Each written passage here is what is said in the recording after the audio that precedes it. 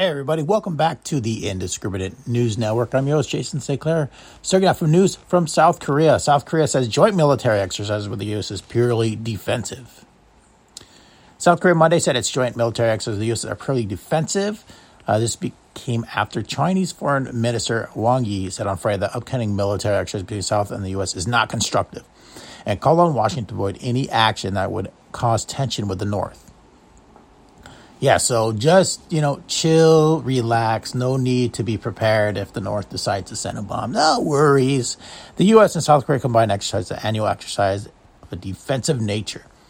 And it's issue that South Korea and the United States decided at the alliance level.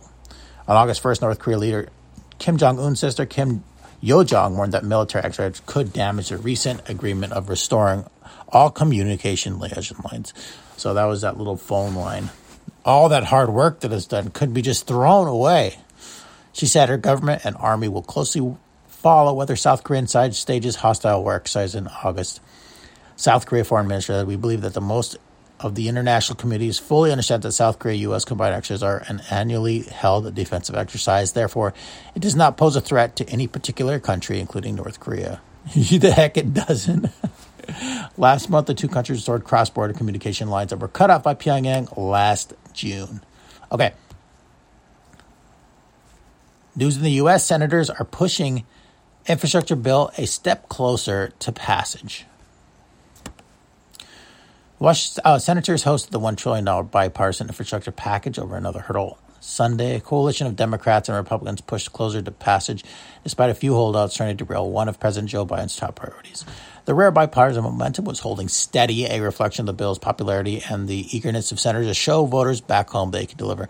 So one thing about this infrastructure deal is the United States need, in some spots, not all, especially states that don't have as much cash on hand, they need help on their infrastructure badly.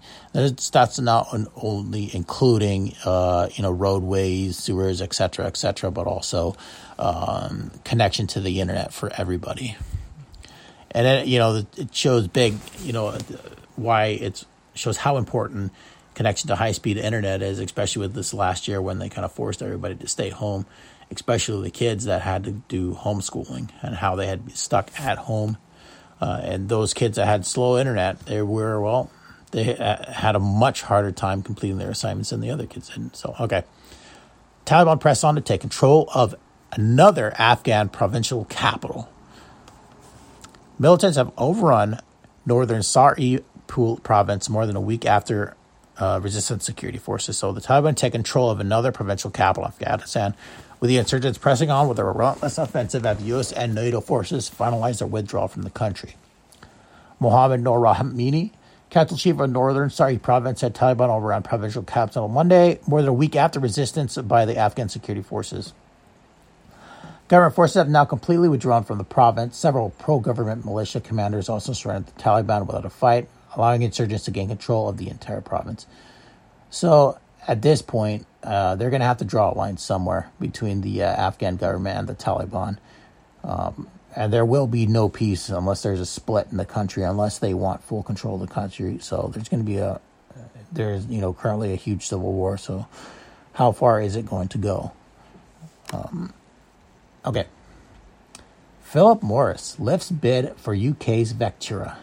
So this is an interesting one. Phillip Morris, of course, owner of all those cigarette brands, tobacco brands. Phillip Morris has raised its bid for British drug maker Vectura to 165 pence, so that's $2.29 per share. The Phillip Morris International increased its value issued ordinary share capital Vectura at approximately $1.4 billion. The latest offer represents a premium approximately of 10 pence per share variable to 155. So Carlyle offered to buy Vectura for about $1.3 billion. Phillip Morris stepped in, said 1.4. Vectura, which makes respiratory treatments, said on Friday that it was backing Carlyle's offer and withdrawing its recommendation for Phillip Morris' proposal. So they make respiratory treatments. A tobacco smoking company is buying a respiratory treatments company. Vectura did not merely respond to Reuters. PMI intends to operate Vectura as an autonomous business until that will form the backbone of its inhaled therapeutics business. The previously agreed deal with Phillip Morris came as big tobacco companies are trying to alter their image after years of negative press and lawsuits for marketing, selling health-harming cigarettes, which advocates and experts say continues to be the leading cause of preventable deaths worldwide.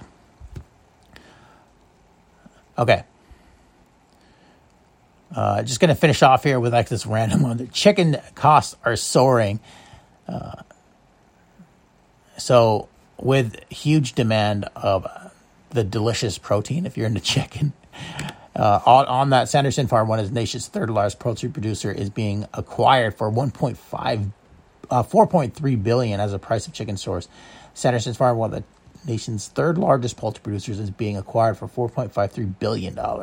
Okay, everybody, thanks for listening to the Indiscriminate News Network. Make sure to hit that follow, subscribe button wherever you're listening.